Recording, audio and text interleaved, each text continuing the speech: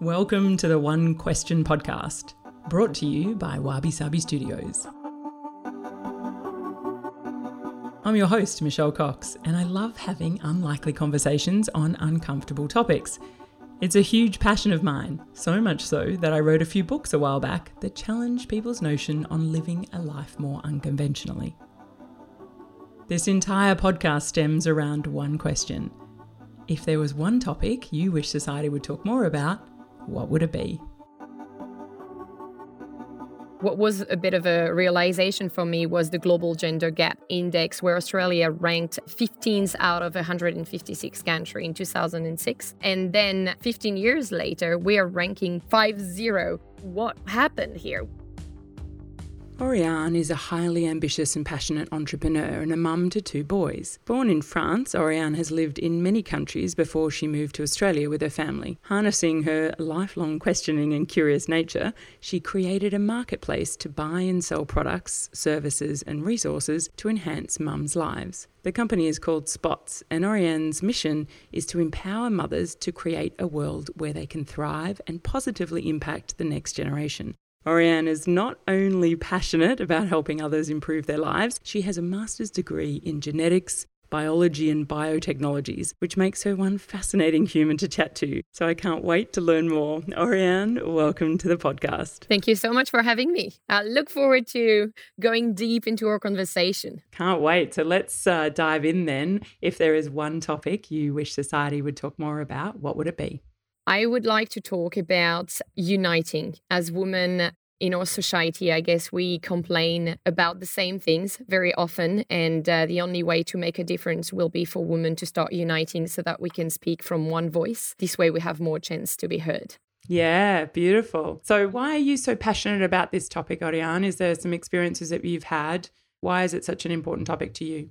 I've always thought that it was a problem from my grandmother, talking about the issues of women and gender inequality in our world was really not a problem for me until I became a mother. And when I became a mother, I just realized that actually it's still a nowadays topic. I suffered from discrimination at work. So my husband and I, we finished school at the same time, same diploma, same role, same company. And there was one difference, which was our salary. And that started to really create a big gap between our salaries as soon as I became a mother. And he was paid 30K more than I was for the same role within the same company. And I started to realize there was actually an issue here, which I never noticed before. I got very frustrated with it. And when I started to talk to HR, I ended up in a conversation with the number 2 of my company, who told me that I didn't deserve a pay rise and a promotion after my maternity leave because I was in hibernation when I was in maternity leave. So I got so frustrated. I just thought, this is insane. We are like in 2018 at the time, and we still hear those people actually talking like that when companies are all about diversity and inclusion. And you would think that those problems in big companies, because I worked in the pharmaceutical industry for 10 years, were like a thing from the past. But as soon as I became a mother, I realized they're not. I also suffered from discrimination as well. I was asked to keep traveling when I was pregnant. Companies normally say that at 30 weeks, you're supposed to stop traveling. And I was asked to go and see my GP and ask for an exemption to be able to travel up to 36 weeks pregnancy, when I said, listen, I don't even fit in a plane seat anymore. Please just, give me some slack. And I was then threatened. We're late in 2000 and we're still seeing those problems. So it got, very frustrating. And I thought, I'm not going to just complain. I'm going to do something about it. And that's when it gave me the motivation to create my business, which is called Spots. Fantastic. So interesting how some of those, big motivators come from such a frustrating space. And can I ask there where you started your career when your husband and yourself, so you're from France originally, was it in France where you both worked and you found that your pay level was different, or was it somewhere else? No, it was in Australia, right in Sydney. We finished our studies in France, started to work in France for like a year and a half or so, and then decided to come to Australia. And it's where that difference was really made so obvious. I don't know how it is in France. I know there are similar issues, but in France, the thing is that women don't really go in maternity leave for very long.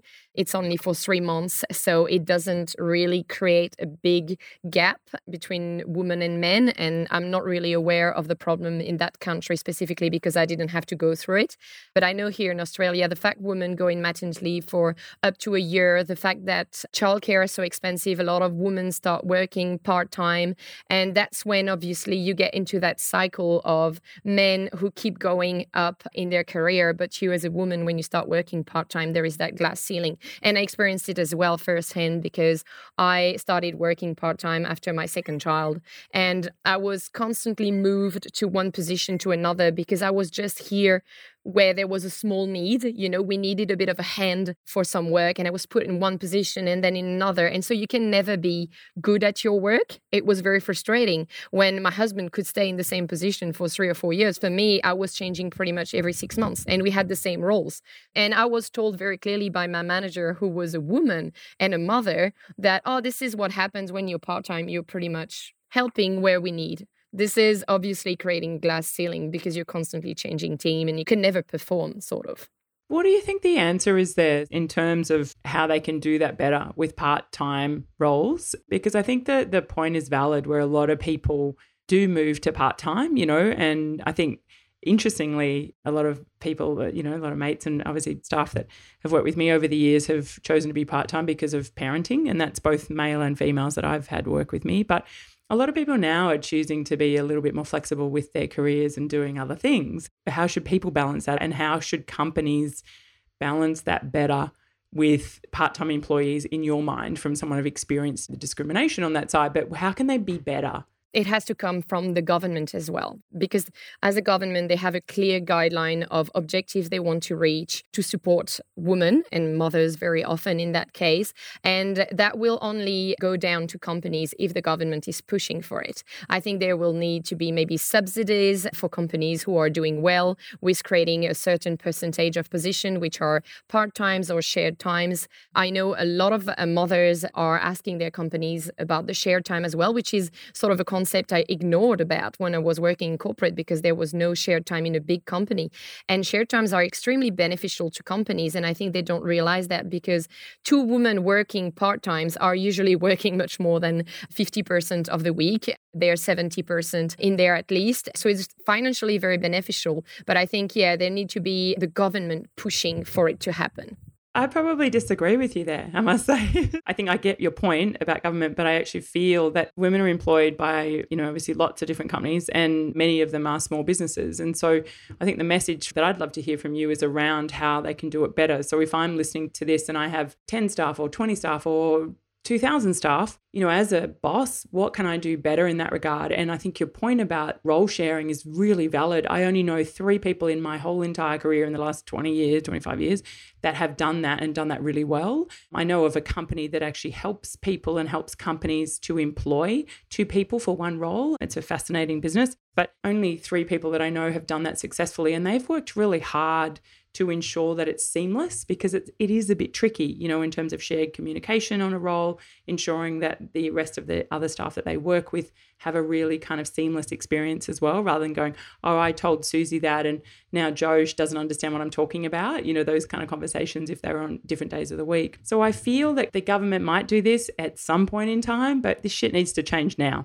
right? And so as employers, as bosses, as company owners, we have a duty and a responsibility, and we should be making this right. Like, there's a responsibility there for us, I feel, as well, Ariane. Yeah, I agree with that. So I think there are 2 angles we can tackle here. Like, if the government is pushing and sort of like fining if you're not respecting quota, etc., of shared time or part-time in a company, that is a good leverage. But also, it is also a responsibility as women to be aware of what exists. And I think, there needs to be a bit of education as well from HR within companies to offer offer those options to women, and for us as women to know about those options as well and to push for it. Because most of my friends who were working shared times, that was not offered to them. They were the ones who came proactively and said, I want to work shared time. And that's how it works from other companies. From my friends' experience, that's how it happens. So I think we have to be very proactive here as well as women and say what our needs are. And that's why I was talking about uniting, is that if we all women start saying this doesn't work for that reason and that could be an option, then we're going to be heard. And that's why I really want women to unite. And that wouldn't be one woman in one company fighting to get a shared time. That would be united voice that can be heard loud and clear by corporates and by governments. But I think if you have no risk when you're not doing it, many companies will not do it and not take that responsibility because it's not their priority, because they're trying to get through COVID, because they're trying to survive so many other businesses' requirements. And so I think you need police to enforce this so that all the companies are making the effort and not just the ones who are interested in that specific topic. Yeah, but I think as you're saying, if there's a groundswell, and it's again, not just women knowing their rights, it's men as well, in my view, because men are leaders and they're part of the problem. Because if they don't support their wives or their girlfriends or their partners or their sisters or their women in their lives, then this is not going to change either. It shouldn't just be up to us as women to make that change. But I think your point is valid around having to put that forward. And because some companies would never even think of that. Or to be honest, like, it's hard work. Like, having one person that we can deal with in the role full time is so much easier than having to deal with two people and the navigation of that. I get it, but I have done that in my career, and I think it's worth it, to your point of all the other benefits you get. So let's swing into then around you starting your company. Your company is called Spots, and it is a wonderful business that you have created for how many years now? Is it 3 years? 2 years, but officially launched a year ago. So yeah, 1 year of brainstorming and trying to get it all together, because I think it's great to have a beautiful vision of trying to make a difference for women in this world. But at some point you need to make money out of it so that you can make that vision happen. So I'm a very pragmatic person, and I was like, okay, how can I get women to follow me and that vision and that idea? And so that's why I created the marketplace, first for moms to sell their products online, and then for moms to sell their services online. And the whole idea is that we are lacking flexibility with work, and it creates a bit of a survival mode for a lot of mothers who are trying to juggle their careers, and it creates a lot of frustration and the lack of purpose of some women who keep working mainly for financial reason but don't feel any purpose in what they're doing in their daily jobs. And so a lot of women are actually willing to start working as freelancers, contractors, or create their businesses. More especially the millennial moms, 50% of us want to create a business. So I really thought that this is a good way actually to empower mothers to earn money on their own terms, instead of depending on a boss where you might suffer from discrimination and have that issue of flexibility. You just, create your own work. And this way you are in full control and fully powerful of how you earn money. So that's why I created that platform initially. So it's just a marketplace, but I want to later on create the resources for moms to allow those business moms to thrive as businesswomen. So we're going to create a mentorship session where women can support each other. Like if you're an accountant, you can support another mom and who might be a marketeer and might support another mom with her business. I really want it to be a community where we support each other, sort of like the rest of the society that is not about supporting each other. So I want to create a safe place where as mothers, we are really doing our best to support other mothers. At some point, once the business is established well enough, we can actually become sort of a lobby group, where women actually can discuss, like I'll organize advisory boards where we want to say what we want to see change, what are the priorities we want to work on. And then I guess I'll work with the government and try to find some women who want to take that responsibility to push those policies to evolve in different ways. So it will become a bit of a political group. So going from the marketplace to politics. Sounds like an amazing concept. So how many people or how many businesses are a part of it, and how many products do you have online so far? So we have now more than 3,000 products online on the product section, and we just launched the services a few days ago. So we already have I think 30 vendors who are registered on the service section. We have more than, I would say, 350 vendors in total, but it's going to grow big because we have a big campaign to recruit business moms. So that hopefully will become much bigger very quickly. Amazing. This is all in a year? Yeah, only in a year. And we were able, like at the end of this year, to get more than 20,000 women trafficking through the platform in 1 month's time. And it's just growing every month. So it's really exciting where we're at. It went very quickly. It is something that is needed in our society. This is probably why it's happening so quickly and so easily. I just want to believe that this was just the beginning and this year will be 10 times bigger and quicker. I'm very excited about everything that happened. You know, when you have that dream in your mind, it looks like a dream and you're always wondering how you're going to transmit it into manifesting it into our physical world. And right now, it seems that my dream is unraveling step by step exactly the way I imagined. Oh, I love that. Well done. It sounds like an incredible concept. And I mean, I've had a look at all the products and services and things online. So can you just give everyone a snapshot of the types of businesses that are on the platform? And then now, given the services that have just come online, what types of services can people, come to your platform, to the Spot? It's spots.com.au? That's right. Yeah, Spots with a Z. In terms of products, it's pretty much whatever mothers want to sell, they can sell it on Spots. So we have a lot of products around children because I think a lot of women, when they became mothers, they're just really interested in everything related to children. So a lot of baby toys and clothes. We have some yoga gear. We have like a lot of well-being products, food, teas, pretty much everything you can think of is being sold on Spots. And I think people probably know Etsy. We are pretty much selling as many variety as Etsy does, except on top we have the food and all the cosmetics and stuff, which Etsy doesn't have. And in terms of services, it is a bit of a mix between Etsy and Airtasker. So everything you can see on Airtasker, very often it's male-related type of activities, I would say, even if I don't like to just say that some activities are male-related and some are more women-related. But it's a lot of services, for example, nannying, doing some marketing work, accounting, coaching. We have photographers, people who can be IT managers. So anything that you can sell on a platform pretty much can be sold. It's pretty much the platform where you organize the service, if it's a physical job on an hour, on things on the platform, and then you can be a nanny for someone. Or you can just do rebranding work on the platform. So it is really to allow all the types of businesses mothers could think of creating to be sold on the platform. And your whole dream with this was around unifying women together and banding together, one to provide these women with an income. And, the third sort of element is to be able to support themselves and provide services of things that you need, right? So it's got a multifaceted element.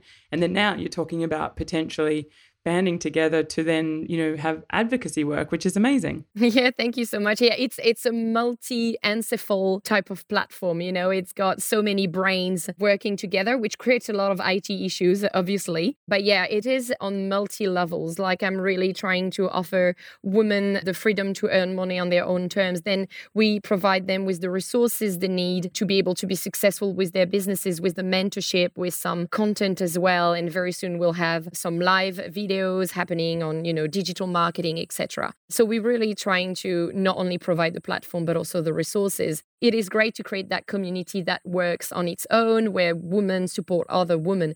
But I want to go further and influence the society so that we don't have to remain as a small community, but so that we go out to the society and be strong.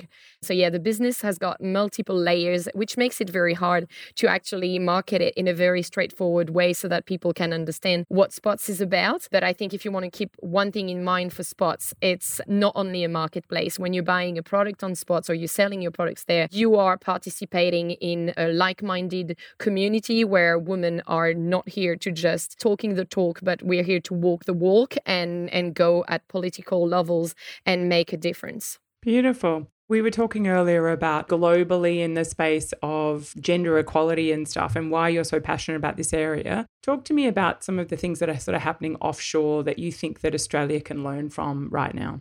Yeah, so I think what was a bit of a realization for me was the Global Gender Gap Index, where Australia ranked 15th out of 156 countries in 2006. And then 15 years later, we are ranking 50. What happened here? We went from 15th to 50th. This is an absolute disaster, and it's really showing that it's not all government's priority to work on that. Instead of just trying to reinvent the wheel here. You just need to look at what the best countries in the world are doing. And Iceland is really a good example for us to follow.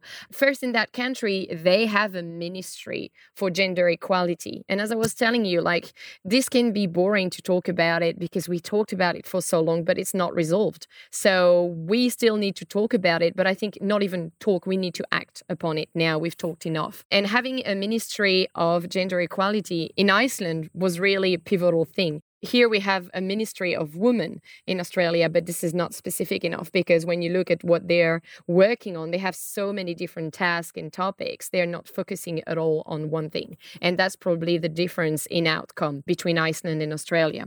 Then also they have 3 laws protecting women at work, and they are enforcing those laws big time. So companies are being fined straight away. If there are negative gender stereotypes, they get a fine. There are also an evaluation every year of companies in terms of equal pay. So if there is no equal pay, the company gets fined. And it's what I was talking earlier when I was saying, I think the government needs to enforce things so that we can start getting a change in mentality. Otherwise, not every companies will do it. And so that's what Iceland did here. They're really enforcing with fines. And then once you've done that, it becomes sort of ingrained in people's mentality and in companies' mentality. It really also sends a very strong message to all the people who are managing and to all the employees that this is how it should be. When here in Australia, when discrimination happens, it's almost like you feel you're being a bit fuss. You're like, oh, maybe I'm exaggerating. But if there is that strong messaging coming from the government where this is not even okay that it happens, it reinforces as well your confidence as a woman to speak up when it happens. And yeah, Iceland does amazing as well, where at preschool, children are being taught about gender equality. So it's a very important business there. I was telling you earlier that my experience is really showing me that when you're becoming a mother, the difference starts becoming very important.